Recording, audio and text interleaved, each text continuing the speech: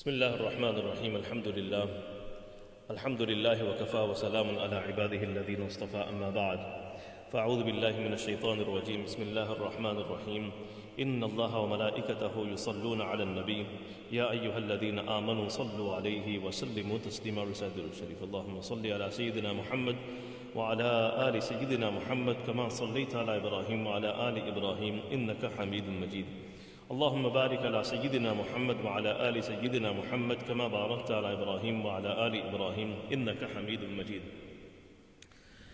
This is the 65th session in our series Islam's Greatest Personalities and part 15 of the Seerah of the Prophet Muhammad sallallahu alayhi wasallam. In the last few sessions we discussed the prophecies mentioned regarding the Prophet sallallahu alayhi wasallam's arrival. In the previous scriptures, we looked at the Old Testament, the New Testament, and some of the other scriptures of the other people. And we said we will move on and continue with the seerah of the Prophet sallallahu alaihi wasallam. And today specifically, inshallah, we'll be looking at the receiving of revelation in the cave of Hira. But before we speak about Hira, it's important to understand the backdrop and to understand what happened preceding Hira. So the time in which this takes place, where the Prophet ﷺ receives prophethood, this is the 6th century. And specifically when we look at the 6th century, we find it was one of the darkest and most bleak periods in the world's history. It was a very strange time if you look at it from that perspective. For centuries there was a decline, there was a downfall, a degeneration amongst mankind. And it just seemed that in this particular 6th century there was a rush towards just living a very hedonistic life, just doing whatever you think of doing. And people were like in the pits and the depths of decline in the 6th century. We find that people had become totally heedless of their Creator, forgot Allah subhanahu wa ta'ala. People had lost total concern about their outcome, the consequence, what's going to happen in the afterlife. People had lost total connection or awareness of the fact that there is going to be an afterlife. So people weren't aware about Allah subhanahu wa ta'ala, totally heedless. They had forgotten that there is a life in the hereafter. They weren't concerned about their outcome, their consequence. There seemed no conscious effort to differentiate between right and wrong. So everything was just one, like do as you please. And the light and the guidance which would come normally and enlighten the path for the people. It had been such a long time since the last prophet, who was Sayyiduna Isa alayhi salam. So it'd been more than 500 years and no prophet had come. So normally what would happen is the light would come, the prophet would come, people would become enlightened. So that light had totally diminished from the teachings of Isa alayhi salam. And the few individuals, handful of individuals who did possess some kind of light, some kind of guidance, they kept it to themselves. And when we study, we find that the few who desired to continue worshipping Allah, who knew the truth, who upheld the morals, the values, they chose to isolate themselves. So we find that there were people who went and lived in caves. They lived in solitude. They cut away from the people. They saw that this is not a life worth living. We can no longer associate in such a community, such a society. So the few individuals who did have the light, right, in this bleak period, what they chose to do is they went and lived in caves. They lived in and isolated themselves, and they detached themselves from the common folk. And there were individuals who did have the light, who did have the knowledge, who did have the understanding, and they decided, okay, we're not going to join the people in the caves and isolate ourselves. What happened is they kind of became doormats for the kings and the rulers. And the rulers were then able to use them to make whatever they wanted halal, whatever they wanted haram, and find their way. And these particular so-called enlightened individuals then took advantage of the wealth and the position of the rulers as well. So it was like a two-way kind of thing. They got their fatwas, okay, and they got their wealth. And this is what happened. So they were good people. It doesn't mean there weren't any good people at all. There were not many. There were good people. Either they went and isolated themselves, or here they took advantage of the wealth and the riches, and they just became kind of slaves to the kings and the rulers that were there at the time. Now, during this period, the world saw two great superpowers, and that was the Roman Empire and the Persian Empire. And we find that they had spread corruption on the earth. So not only were they superpowers, but the things that they were doing and people that were doing under their care, it was spreading a lot of corruption throughout the earth. Mainly because, again, of living a hedonistic lifestyle, a very lavish lifestyle of extravagance, of immorality, hedonism, because of which what's happening is to continue funding this lifestyle. You had to carry on finding how we're going to source the income to fund this kind of lifestyle. It had to come from somewhere. So this was having an impact on every single person within the community, within the society. Shah Waliullah Muhaddith Dehlawi rahmatullah he explains this very well in Hujjatullah al-Baligha. He says that the Romans and the Persians, after ruling the world for centuries, so it's been a long time that you had these superpowers, that they were in power, the Romans and the Persians. So many, many years had gone by and they were ruling the world. And they had made this worldly life their objective, their goal, their objective. They had made this worldly life. They'd totally forsaken the hereafter. And Shaitan had totally overtaken them, and they began to live this very materialistic lifestyle, totally based on materialism. No aspect of spirituality, no awareness of the Creator, and no concern about where we are going. So this world became their be-all and end-all. That's all they were doing. It was all about the dunya, all about the world, all about how to live your life to the maximum, live your life to the best. It was all about this. Now, what happened was other communities in the world, so these were the two superpowers, other communities that were in the rest of the world, they would consider the Romans and the Persians to be very intelligent. They considered them to be very wise, and they considered them to be people who are people of advancement, people who are moving with the times, very intelligent people. So selected individuals from different parts of the world who were intelligent, who had the intellect, they would choose to then come and live amongst the Romans and the Persians. And the Romans and the Persians, they would use them to advance and to become better in what they were doing in terms of materialism. Innovative ideas, creating new innovations to make life more easier, life more fun, to continue making this world their be-all and end-all. And as a result of this, what happens is there was a lot of material progress under both of these superpowers. So the Romans are making a lot of materialistic progress. The Persians are making a lot of materialistic progress. And richness and wealth, it became something divine. Meaning, if somebody had money, that was like a godly feature. Like we look at religion, that's how money was worshipped. Like a person of wealth, that everybody would strive for wealth. Everybody. And anyone possessing less than 100,000 of their currency, they would get taunted. They would get told that you're a Mr. Nobody. You don't deserve to exist. You're not living your life. You're not worthy of living in this world. So it all became about materialism. Everything was surrounded about the dunya. And if you didn't have that kind of money, you'd be taunted. You'd be called a poor person. People would call you stingy. You'd be told that you're not living with the times. And similarly, if you weren't living in like a palace-like structure, you know, we always see these people of the past, they made these huge dwellings, huge residences. So this is what life was all about under these superpowers, building these really lavish residences, which looked like palaces. If you weren't living in one of them, then you'd get taunted. People would laugh and mock at you. So you'd be expected to be having loads of wealth, loads of gold, living in a palace-like dwelling. And also they had these ornate baths. You always hear about the Roman baths. So even the baths, they had to be very luxurious, ornate baths. And it was like a public thing that you'd go out and you'd have a bath in there. So ornate baths, scenic gardens. So they were all about, you know, having these gardens and they had to look really fancy. The horse had to be really expensive, very, very fast. So it was all about dunya, materialism. And each person would have many slaves, many maids. And they'd have lavish table spread and banquets, so loads of different items of food. And anyone that didn't have anything like this, what would happen? They'd get taunted, they'd get ridiculed. That you don't know how to live in the world. You're not with the times. This became part and parcel of the necessities of life. You know, we know to live in this world, right? We know that you can suffice on a simple meal, you can suffice on simple clothing, you can suffice on a simple dwelling as well. But there was so much pressure in those days to live up to these standards this almost became the necessity of life, to live a very lavish kind of lifestyle, to be extremely wealthy and rich.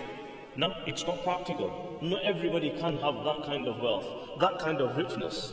So this expectation, this kind of culture, lavish culture, it brought with it many, many ills. Many problems were created within the society because of this expectation of living a very lavish lifestyle. We're seeing it today as well. If you think about it, we're seeing exactly this today as well. What happened then? It might be very different, the way it looks, you can't tell. But in reality, it's the same thing. It's exactly, we're going through it. We're living through this, right? Where the rich people just get richer and richer and richer. Look at when COVID happened, the whole world shut down. It was a time when everyone was struggling. Collectively, we all struggled. But the elite and the people that are well, like they carried on becoming richer and richer. So when problems take place like this, now you need to continue funding. How do you fund the lifestyle of the rich people? How does it work? So when this happened in these societies, it created many problems, and these problems affected every single individual on every level. One of the main reasons is there are many, many different evils and harms of this kind of culture. One of the main reasons, in order to fund this lavish lifestyle, there had to be a continuous stream of income. Now, where are you going to generate more income from? You're already doing everything possible. You've got experts from the world that you've got who are innovating new ideas, creating new things, right, to advance. Now, how do you get money out of people? What do you do? So, besides stealing, well, it is a way of stealing. It's a sophisticated way of stealing.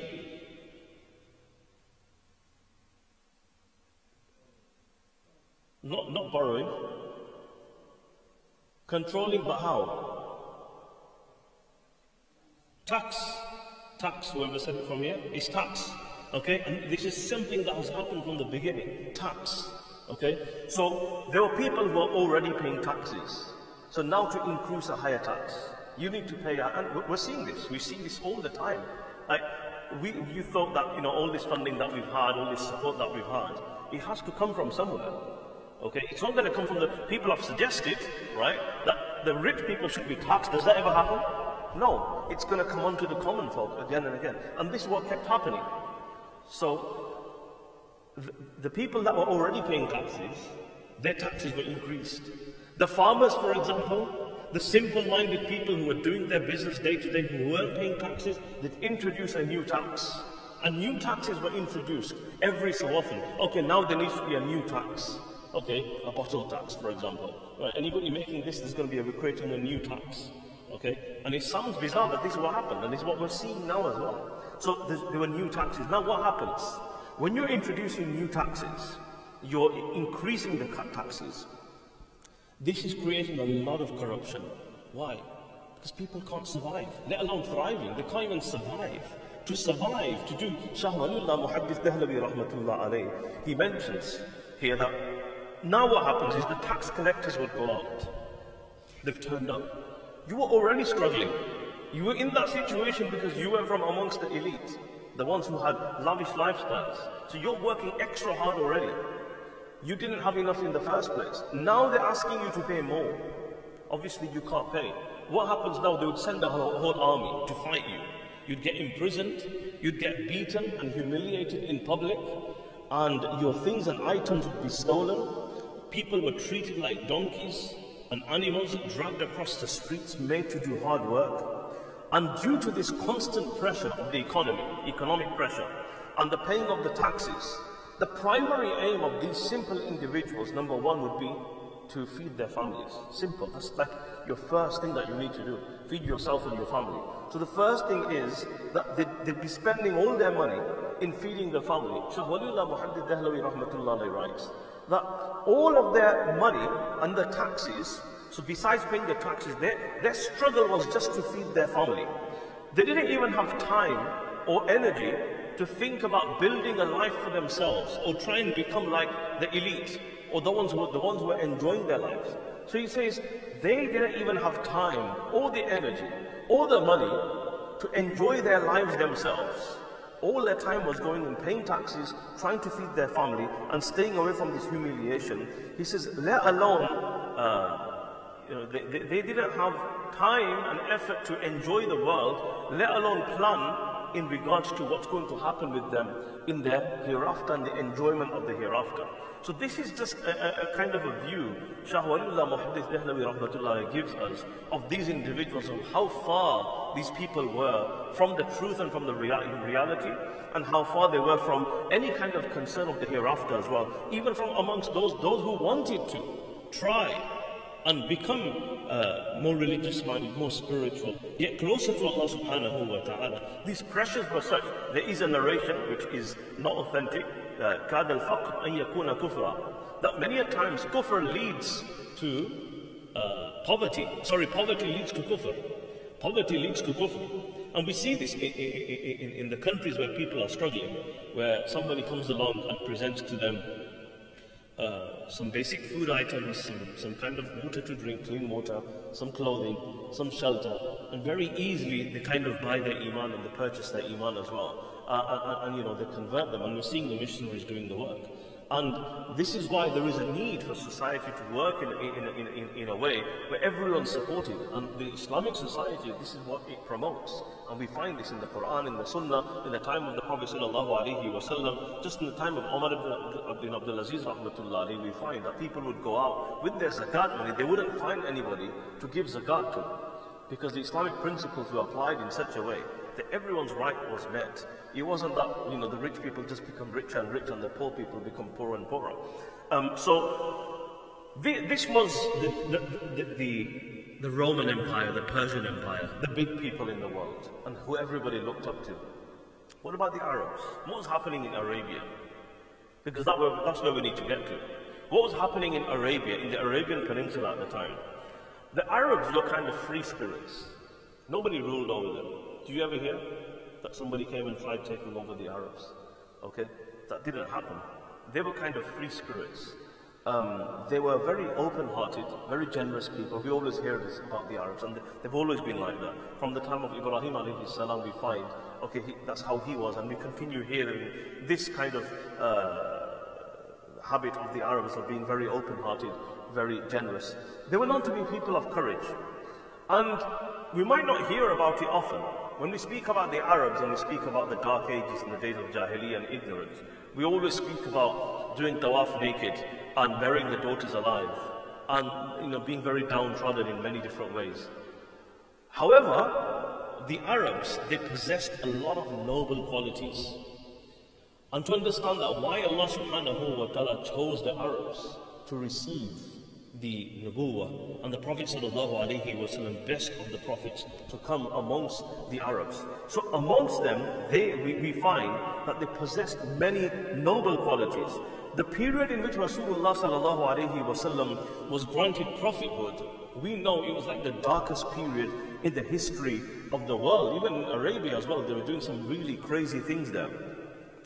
So they were in such a state that no one had any hope to lead such a nation. Nobody tried and attempted to even lead them. And no one tried to subjugate them. I'm talking about the Arabs here. Now, the Arabs, they were very, very far away from the teachings of their forefather, Sayyidina Ibrahim alayhi salam. So they'd moved very far from it. There were certain elements, like they're doing tawaf and things like that, aqiqan, and a few things like this they were still doing. But from the actual teaching of Ibrahim alayhi salam, they had moved very, very far. And every tribe we know, we spoke about this in the beginning, there was an idol. And they would worship this idol. The idol meant everything to them. In every tribe, there was an idol, there was a different idol to everything. They prayed to the idol, they attached their hopes to the idol, they wished on the name of the idol, they sacrificed animals for the sake of the idol, and they would call out in the name of it was all about the idol. They would call out in the name of the idol, they would celebrate the idol, and they would everything was about the idol. They want to travel and go somewhere, they'd first go and visit the idol. They come back from the journey, they'd go and visit the idol. The whole life was surrounding the idol. And looting was common, stealing was common, killing and bloodshed was very common. There was a lot of deep-rooted pride in regards to their tribe and their family and where they were from. And if somebody said something about another person, then sometimes they would fight upon this for months and sometimes years upon something that was very, very petty. A woman was looked down upon. She was treated like a shoe. And we hear of occasions where people were so shameful that a girl had been born, that the girl was buried alive. This wasn't something that everybody was doing. Okay?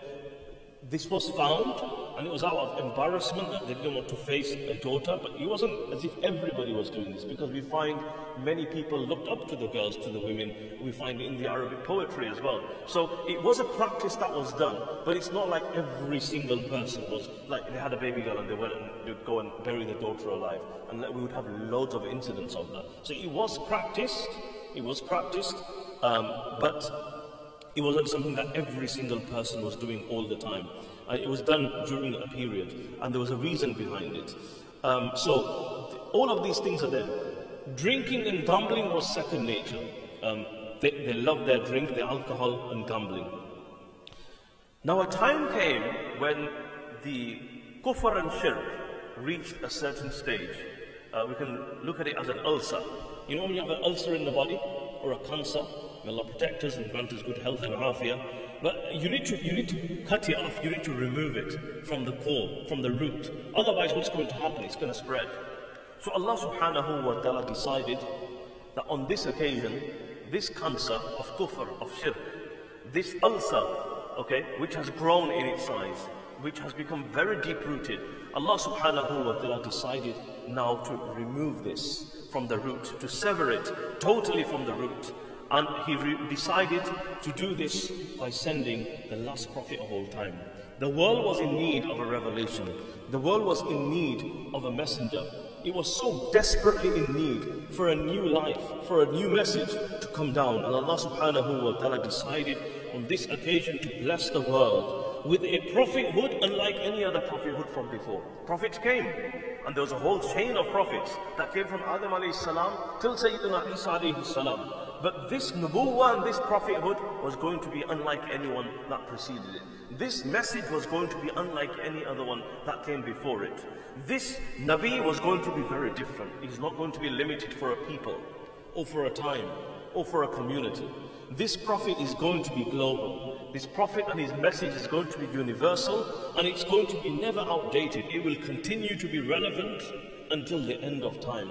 And this was by sending Rasulullah sallallahu alayhi wa sallam. Allah subhanahu wa ta'ala makes reference to this in the Quran, telling us how harsh, how severe, how deep-rooted the kufr and shirk was at that time. Allah subhanahu wa ta'ala says in Surah Al-Bayyinah, لَمْ يَكُنِ الَّذِينَ كَفَرُوا مِنْ أَهْلِ الْكِتَابِ وَالْمُشْرِكِينَ مُنْفَكِّينَ حَتَّى تَأْتِيَهُمُ الْبَيِّنَةِ. Allah says these kuffar, these mushrikeen, they weren't going to believe.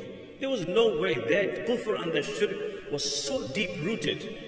It was because this clear message came to them of Muhammadur Rasulullah sallallahu alayhi wa sallam, in the way, in the shape, in the format that it came, with the power and the glory that it came with the guidance that it came with. This is what changed them. Otherwise they weren't going to change.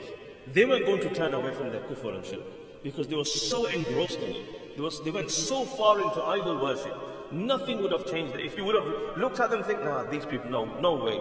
These people will never change.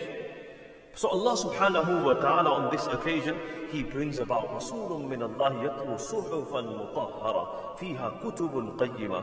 Allah subhanahu wa ta'ala brings Rasulullah sallallahu alayhi wa sallam, the best of all prophets, universal, global message, with the Quran that comes as a guide for the whole of mankind.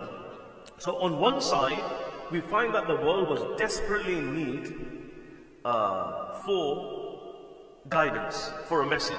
So we see on one side the world desperately is in need for this kind of message.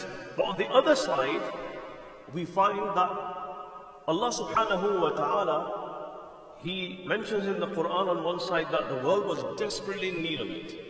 At the same time, Allah subhanahu wa ta'ala is reminding you and me that sending Rasulullah sallallahu alayhi wa sallam was greatly needed. The world was desperately, it was like thirsty for it.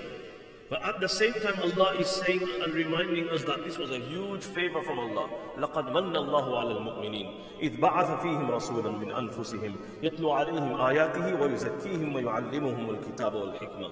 Allah subhanahu wa ta'ala is recounting the favor that He blessed the ummah with. That Allah blessed the ummah with the favor. Allah is reminding you and me that Allah favored you. Okay, you didn't. This is not something that you earned. The fact that Allah, think about it, right? Just think about this for a moment. Look at the situation of the world, right?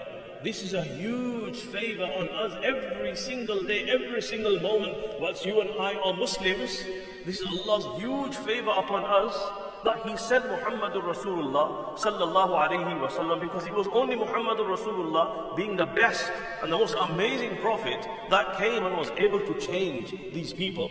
Otherwise, they were so engrossed in their kufr, nothing would have worked for them. So Allah subhanahu wa ta'ala is telling us about His favor. That before, prior to this, okay, these people were in total deviation. They were totally lost. There was no hope for them whatsoever. So this is a huge favor of Allah subhanahu wa ta'ala. Now, why did Allah choose and select the Arabs to receive prophethood, meaning amongst the Arabs? Muhammadur Rasulullah sallallahu alayhi wa sallam came amongst the Arabs. First of all, the Quran says, Allahu a'lam haythu yaj'alu risalatah. Allah knows best where to place His message. People objected. Why was He given prophethood? So and so should have been given prophethood. Prophethood should have gone there.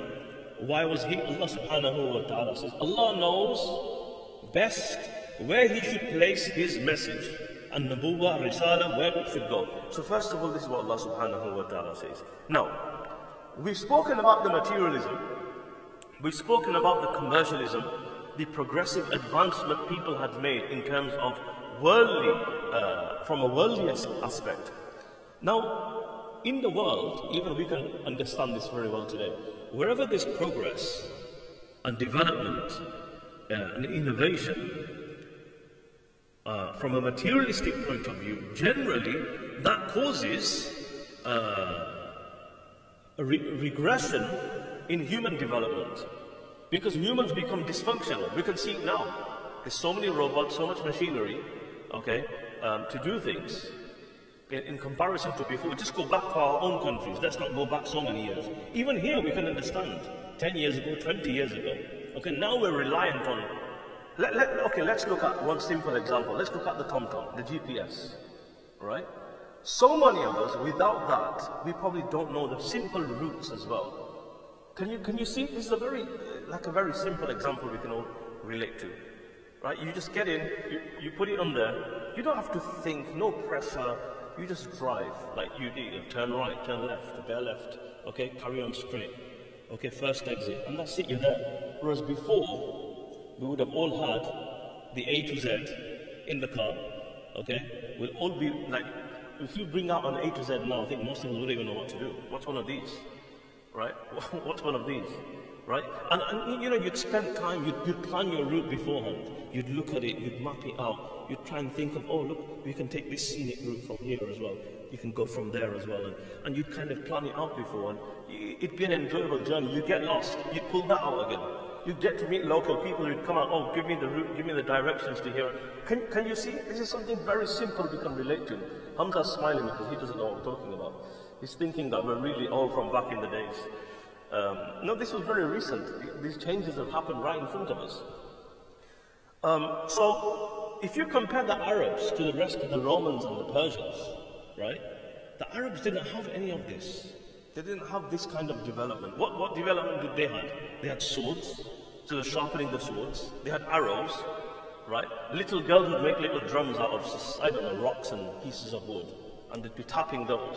In terms of worldly development, you didn't find that in Arabia. There wasn't much happening there, right? So they were very simple. They were nomads, living in tents, very simple places, moving around from place to place. They had animals, so they were really good at horse riding and things like that. But so they were working on their human qualities, and thus we find their human qualities were shining. It gave them an opportunity. Yes, we find that they were looting, and all of that's there, and we keep speaking about that because that was there. But we forget sometimes that this gave the Arabs a chance to work on their human quality. They were already amazing in many aspects, right? When it came to their human qualities, their generosity, their courage, their loyalty, for example, their truthfulness, their honesty, these kind of things were found in the Arabs. And it gave them an opportunity to continue growing and building in these areas.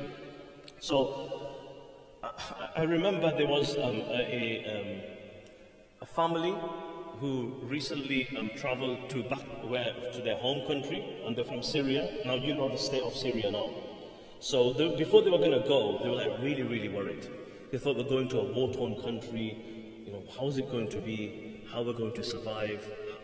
Will our children be okay there? So they took their son, who was 9 years old, and she was really, really worried before she traveled, and she was telling everybody, please make dua, please make dua, please make dua. And you know, she was getting really anxious before she traveled. She went there.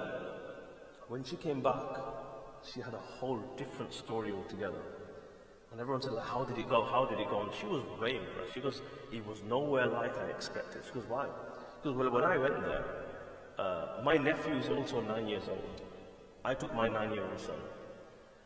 And I thought it's going to be really hard and difficult, but she goes like, he was 9 years old, but it was like he was 29. Like he was so mature, so responsible. And he could I would never imagine my 9-year-old here today living in the UK to do even 5% of what he was able to do and understand, and the way he was in the community. He'd wake up early in the morning, get along with the household duties, go and do his studies, come back, help his siblings, and he gets out and can welcome them, treat them, this and that. And because they don't have much things, they don't have the technology, they don't have any of these kind of what we call advancement, they can continue focusing on human development, right, which we're losing out on. So this is what we can kind of understand, that the Roman Empire, the Persian Empire, everybody living beneath it, they're making advancements, but they're making advancements from a materialistic point of view and regressing from human development when it comes to human development. The Arabs didn't have all these riches and this lavish kind of lifestyle. Because of their simplicity, their humanistic kind of values, they worked on them much more. 6th century, if we look at the 6th century, we find that progression was quite normal throughout other parts of the world as well. In India, in the 6th century, for example, you had the the Ajanta caves in Maharashtra. You've got the Ajanta caves, where you've got these dedicated these caves, and you've got these places that are dedicated to religious Buddhist gods. And it was a place where people would go and visit and create and carve these kind of things, and even people now go as well. This was a huge thing. So they saw this as an advancement. They were moving forward and making these sculptures, and the spread of the idols and the statues. Again, that was an art in itself, where people would go and they would carve these different kind of idols and different kind of statues. In China, it was all about the Buddha, and having these high, massive temples, Buddhist temples, and you've seen how they are designed and everything. So again, they considered this as an advancement. So you've got India on one side, you've got China on the other side. In Egypt, they were practicing the mummification of the dead bodies. They would embalm them. And then you've got the Sphinx and the pyramids. Abul Hawl, it's called Abul Hawl. Abul Hawl means father of dread. You know the Sphinx that they have? A human face and the lion body, the most famous one. So this was, again, in those periods, this is the kind of things that they were moving forward towards. They thought they were advancing, and witchcraft as well was very common at that time as well. In Greece, it was all about philosophy. You know, you hear about Greek philosophy. So this was their advancement from a worldly perspective. And they were also busy building these luxurious dwellings, palace type of houses. In Persia, the fire worshippers again didn't give up. They continued serving the cause of the fire, and they again serving the upper class people.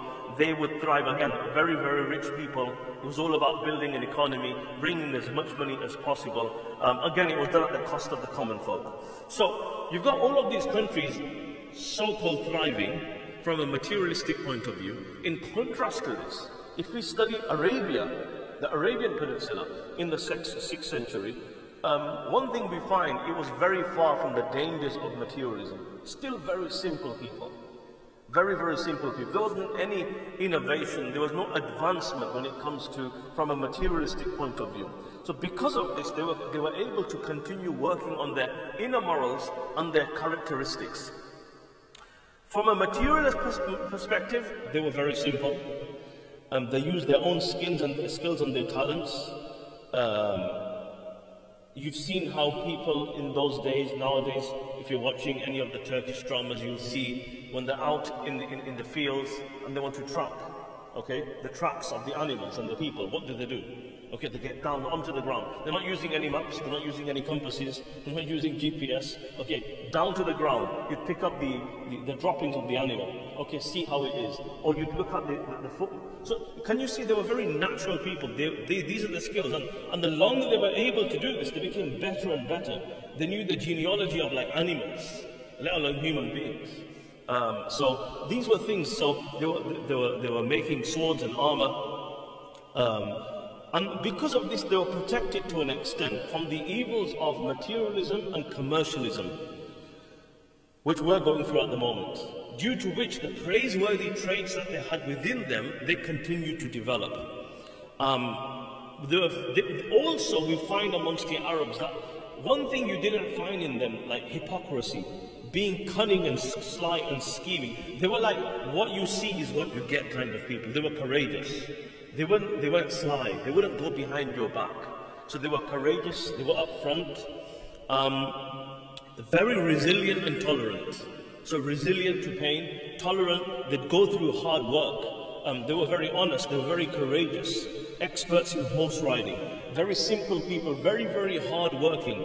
Perseverance was something you found amongst the Arabs. Loyalty was something you found amongst the Arabs. And if you think about all of these traits that I've mentioned, these are the traits you need to succeed in any area. If you want to become successful, doesn't matter how much materialism you have, how much money you have, how much wealth you have, how much advancements you make, and how innovative you are, these are the real qualities that you need to succeed. And they had them within them. They had them and they were building upon them. So although they were polluted by kufr, they were polluted by shirk, the noble traits that they had, they were unbeatable. So on one side you've got kufr, you've got shirk. And for that Allah subhanahu wa ta'ala is sending who? Rasulullah sallallahu alayhi wa sallam. لم يكن الذين كفروا من أهل الكتاب والمشركين منفكين حتى تأتيهم البينة. The bayyinah came. For these people who are deep-rooted in their kufr and shirk, Allah dealt with that. Now imagine, right, people who have got really high, praiseworthy qualities, and for years and years and years they're developing them more and more. The only problem with them was the kufr and shirk. You take the kufr and shirk away, what happens now? Okay, these are the people that will shine. And these are the people that became Sahaba radiallahu anhu. This is why there was such a huge revolution amongst these people and why they became the people that they became. That they possessed these inner qualities beforehand, and the Iman only made them shine even further. So we find that when they accepted Iman, when the kufr was taken away, the shirk was taken away, these people became unbeatable. You could not bring a match. Muhammadur Rasulullah والذين معه أشداء على الكفار رحماء بينهم تراهم ركعا سجدا يبتغون فضلا من الله ورضوانا سيماهم في وجوههم من أثر. Allah subhanahu wa ta'ala says that Allah even spoke about these people, the companions of Muhammad sallallahu alayhi wa sallam, in the Torah and in the Injil as well. So not only, we've been speaking about the prophecies, not only was Muhammad sallallahu alayhi wa sallam mentioned, the people, the Arabs we're speaking about, who he came to, who yes, they were involved in kufr and shirk to a very deep level. But once that was removed, we find, سِيمَاهُمْ فِي وُجُوهِهِمْ ذَلِكَ مَثَلُهُمْ فِي التَّوْرَاةِ وَمَثَلُهُمْ فِي الْإِنْجِيلِ. So Allah subhanahu wa ta'ala decided to send the final prophet to these people, and when they understood the truth and they acted upon the guidance, they would do absolutely anything to defend this mission, to support this mission. And did this become true? We saw it, didn't we? We saw the Sahaba. They were willing to sacrifice absolutely anything for the cause of Rasulullah sallallahu alayhi wa sallam. Haven't you heard stories of certain individuals? Okay, one Sahabi, he says, that a time was there when the most detestable person in my eye was Muhammad sallallahu alaihi wasallam. I hated him the most. What I wanted to do the most was to kill him, was to assassinate him. But when he put his hand in the hand of Rasulullah sallallahu alaihi wasallam, right?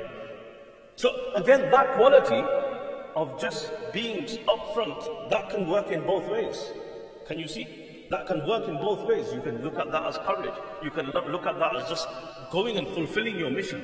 The only problem there was the kufr and the shirk. As soon as that went away, what happened? The same Sahabi is saying from that day onwards, the most beloved person to me was Muhammad sallallahu alayhi wa sallam. Willing to do anything for the sake of Islam and for the sake of Rasulullah sallallahu alayhi wa sallam. So, this is the Arabs. On the one hand, you've got their cultural background, their moral background, which we've spoken about. On the other hand, they did have another privilege as well. What was the other privilege? Where were they living? In the Haram, in Makkah al-Mukarramah. So this was another privilege that the Arabs had. So I think, why the final prophet amongst the Arabs? So this was another privilege that these people had. It was an amazing privilege that they were the custodians of the Holy Kaaba. And what does the Holy Kaaba resemble? What was it built for? The Holy Kaaba was built as a symbol of pure Tawheed. I know they had many idols around it. But the same Kaaba, they revered the Kaaba. They honored the Kaaba. The whole idea of the Kaaba was, it was a symbol of pure Tawheed. Oneness of Allah subhanahu wa ta'ala. If you think about the wording used on Ibrahim alayhi salam, and Hanifan, right, cutting away from everything, and just turning towards one Allah subhanahu wa ta'ala. Inna awwala baytin wudi'a lin-nas lalladhi bi Makkah mubarakan wa hudan lil alamin. That this first house of worship that was placed on planet Earth, the purpose of it was what? For the guidance of mankind.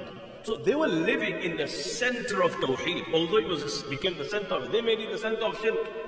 But they were living in a place which was the center of Tawheed. That is what the Kaaba resembles. I mean, you can put whatever you want around it, it will always remain holy and sanctified in the sight of Allah subhanahu wa ta'ala. So this is another privilege that these people had. Almighty Allah subhanahu wa ta'ala chose this very land, and He chose these people to be blessed. And this is where the final message of the final prophet is going to begin from.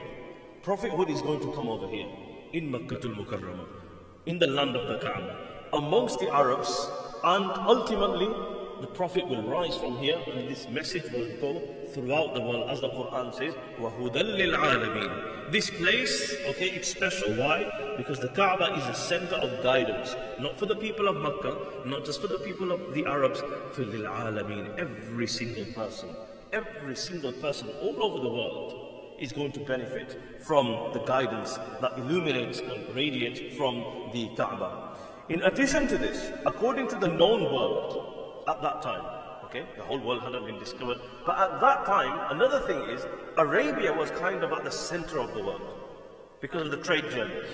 So everybody was crossing through there. So they had another advantage. So one advantage is their previous qualities, which were very noble. The second is that they were custodians of the Kaaba, which is the center of Tawheed. And number three, from a geographical point of view, they were kind of at the center of the known world at that time, because everybody who came through for trade and for business, they had to cross through. So from Asia Major, anybody who came from there, they would cross through Arabia.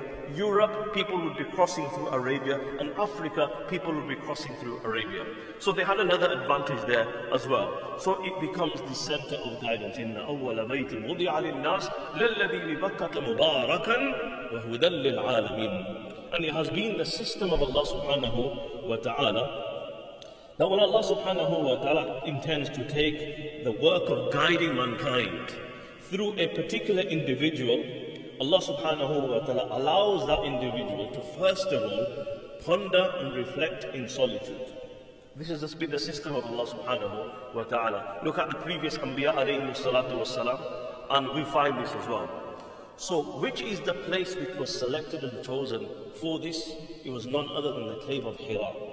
The cave of Hira in Makkah al-Mukarramah was a place which was blessed by Allah subhanahu wa ta'ala to be that area of prophetic solitude, where the Prophet sallallahu alaihi wasallam, prior to him starting his mission, he is going to be spending considerable amount of time. Where is the cave of Hira, just to understand? So from Makkah al-Mukarramah, it's in the northeast direction, and it's at a distance of 5 kilometers from the Haram. 5 kilometers from the Haram. It's actually on the peak of a mountain. The mountain is called Jabal An-Nur, the mountain of light. At the top of this mountain, there's a small opening. It's not big. It's not a huge cave. Sometimes we think of a cave and we think of a massive cave. No, it's a very small opening at the top of this cave. And this is what we call Hira. Some of the scholars of Seerah mention that spending time in solitude in Hira was initiated by the grandfather of the Prophet ﷺ, Abdul Muttalib. So he would actually go there. Some have even said that he would actually go there during Ramadan, so in the 9th month. So he would go there and spend that 9th month in solitude, away from the people, and in reflection. Any poor people that would be passing by the area, he would feed them. He was known to be generous. And there were other people, not many, but there were other people from the Quraysh that were really impressed by this practice of Abdul Muttalib, and some of them copied him as well. So they would go out away from the people from time to time and remain in solitude.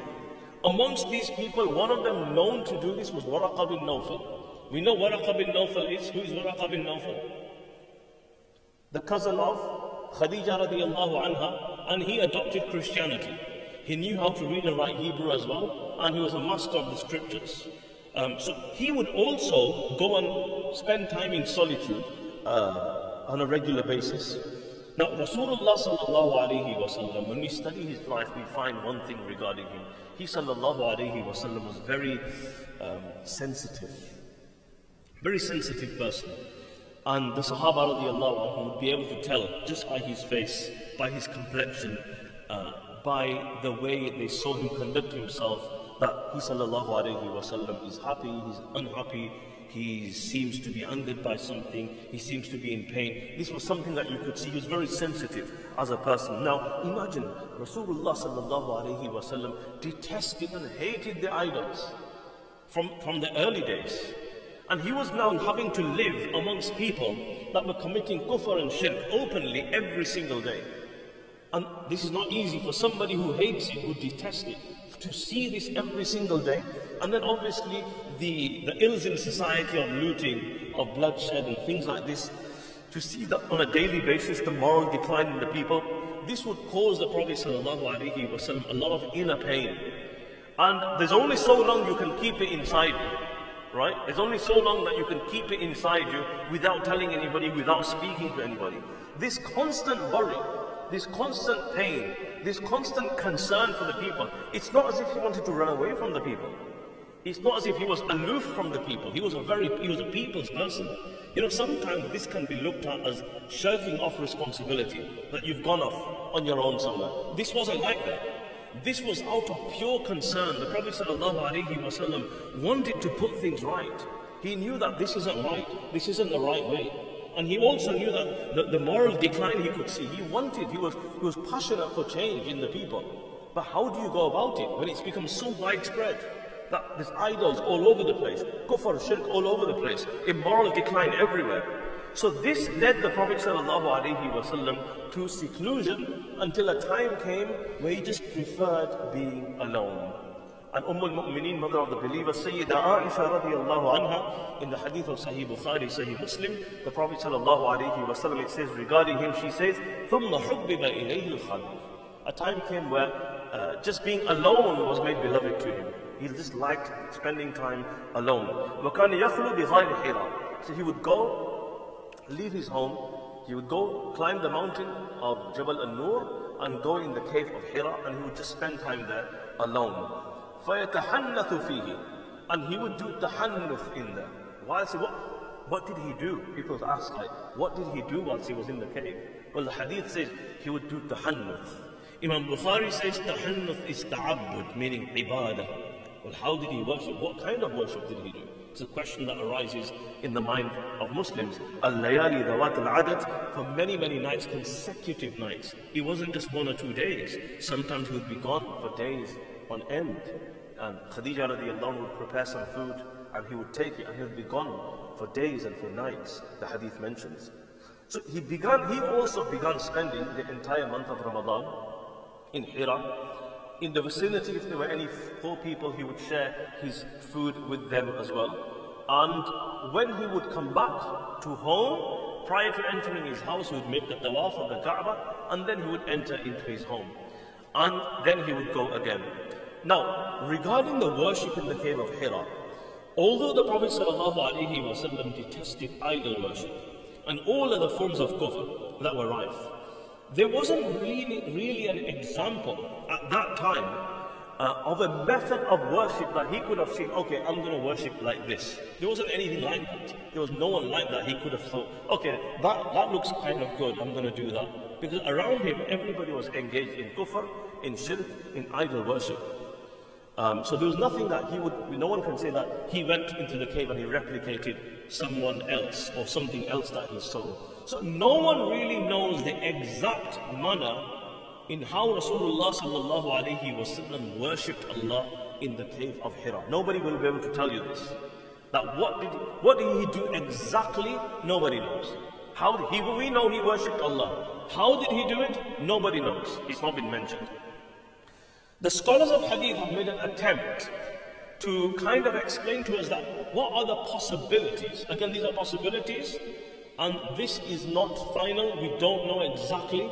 So some scholars said that he worshipped in accordance with the Sharia of Musa alayhi salam. Musa alayhi salam, last week we spoke about the similarities between the Sharia of Musa alayhi salam and the Prophet sallallahu alayhi wasallam. So some say maybe he worshipped in accordance to that Sharia. He worshipped Allah in the cave for that period of time in accordance to that. Others say no, he did it in accordance to the Sharia of Isa alayhi salam, because that was the Sharia at the time. Others say no, he did it in the way of Nuh alayhi salam, because Nuh alayhi salam is also one of the great Rasul of Allah subhanahu wa ta'ala who came with the Sharia. Number 4, others say no, he worshipped Allah in accordance to the manhaj, the methodology of Sayyidina Ibrahim alayhi salam. Hafiz ibn Hajar al-Asqalani rahmatullah alayhi, the greatest commentator of Sahih al-Bukhari in Fathul Bari, he mentions that this seems the most correct, that he worshipped Allah subhanahu wa ta'ala according to the way of Ibrahim alayhi salam. This is the most plausible explanation. Why? Because he says, well, tawaf of the Kaaba was from the millah of Ibrahim alayhi salam. And the word فَيَتَحَنَّثُ, he says, فَيَتَحَنَّثُ, it means, in reality, tahannuth with a tha at the end, it actually means فَيَتَحَنَّفُ with a fa at the end. And it's very common amongst the Arabs, he says, to change the fa to a tha. So tahannuth and tahannuf. And tahannuf comes from the word, what does it sound like? Ha nun tha. Hanafi. Okay? So he would worship according to the Hanafiya. Not as Hanafiya. Okay, as opposed to the Shafi'iyya. No. Hanafiya meaning Hanif. The way of Ibrahim alayhi salam. The way Ibrahim alayhi salam, he would worship. Allah subhanahu wa ta'ala says regarding Ibrahim alayhi salam, ثُمَّ أَوْحَيْنَا إِلَيْكَ أَنِ اتَّبِعْ مِلَّةَ إِبْرَاهِيمَ حَنِيفًا. Okay, so he says that most probably he worshipped in the way of Ibrahim alayhi salam. And Ibn Hisham was actually in his book, when he mentions the seerah, when he mentions this particular narration, he actually mentions the word فَيَتَحَنَّفُ instead of tahannuth. He actually mentioned that he would worship Allah in the way of Ibrahim alayhi salam. Imam Zurqani rahmatullah alayhi mentions that tahannuth means to stay away from sin. And we know from the Sunnah, the Prophet sallallahu alayhi wasallam has told us that the greatest act of ibadah is abstinence. We know performing tahajjud, fasting, giving charity, making dua, serving other people, these are great acts of ibadah. But one of the greatest acts of ibadah is to abstain from haram and sin. You'll become a'budan nas, you'll become the greatest worshipper. You want to become the greatest worshipper? Stay away from sins. Because that in itself is a huge act of worship. So Imam Zurqani rahmatullah alayhi mentions that the fact that he was staying away from the evils of society. That in itself was ta'abbud. That in itself is ta'abbud. It's a great ibadah. In this day and age, you look at the Ashab al-Kahf, the 3 youngsters, right? What did they do? They were living in a society which was again full of kufr and shirk. What did they do? They went into a cave and went to sleep. That is a huge ibadah. Nowadays, to go to sleep is an ibadah. Why? Because that is when people get up to no good. If you get a habit of going to sleep early, Allah will protect you from so many of the sins. You'll become a'bud al-nas. You'll become one of the greatest worshippers. Because it's simple. You go to sleep and that's it. So over here, Imam Zawqani rahmatullah says, well, we don't know exactly how he worshipped, but even if he just went there and stayed alone, that in itself is abstinent from sins, staying away from the sins that are happening in the community. That in itself is a huge act of ibadah. So based on the verse of the Quran, Hafiz ibn Hajar Asqalani rahmatullah comes to this conclusion, based on the verse of the Quran, it seems the Ibrahimi way was the way he followed, because after he comes out from the cave, he is granted prophet, Allah subhanahu wa ta'ala sends him wahi until ثُمَّ أَوْحَيْنَا إِلَيْكَ أَنِ اتَّبِعْ مِلَّةَ إِبْرَاهِيمَ حَنِيفًا وَمَا كَانَ مِنَ الْمُشْرِكِينَ قُلْ إِنَّنِي هَدَانِي إِلَى صِرَاطٍ مُسْتَقِيمٍ دِينًا قِيَمًا مِلَّةَ إِبْرَاهِيمَ حَنِيفًا وَمَا كَانَ مِنَ الْمُشْرِكِينَ. And others say that his ibadah consisted of tadabbur and tafakkur, pondering and reflection upon the greatness of Allah subhanahu wa ta'ala, about his the creation of the world. وَيَتَفَكَّرُونَ فِي خَلْقِ السَّمَاوَاتِ وَالْأَرْضِ رَبَّنَا مَا خَلَقْتَ هَذَا بَاطِلًا سُبْحَانَكَ فَقِنَا عَذَابَ النَّارِ. And this is something Ibrahim alayhi salam did as well. Didn't he do this? فَلَمَّا جَنَّ عَلَيْهِ اللَّيْلِ رَآ كَوْكَبًا. Ibrahim alayhi salam saw the star and he said, this is my Lord. But when it disappeared, he said, my Lord doesn't disappear. He saw the moon. And when the moon disappeared, he said, this is not my Lord. He saw the sun. So scholars have mentioned that this is also the way of Ibrahim alayhi salam, when he went in the cave and he pondered and he reflected upon the makhluk and the creation of Allah, coming to this conclusion that there must be a creator behind them, and pondering upon these creations of Allah subhanahu wa ta'ala. So, inshallah, we will stop here and continue in the next session, where just prior to prophethood, the Prophet sallallahu alaihi wasallam will tell us that before I received prophethood, before إني لأعرف حجرا بمكة كان يسلم علي قبل أن أبعث إني لأعرفه الآن. He says, even before I was granted prophethood, I know certain stones and certain trees in Makkah al-Mukarramah. When I would pass by, they would say to me, Assalamu alayka ya Rasulullah. Assalamu alayka ya Rasulullah. They would address me, and I said, I still know them. And this is before I became a prophet. He was being prepared. And we'll speak about this more, inshallah, in the next week's session. May Allah subhanahu wa ta'ala grant us the true love of Rasulullah sallallahu alayhi wa sallam. Wa akhiru da'wana. And alhamdulillahi rabbil alameen.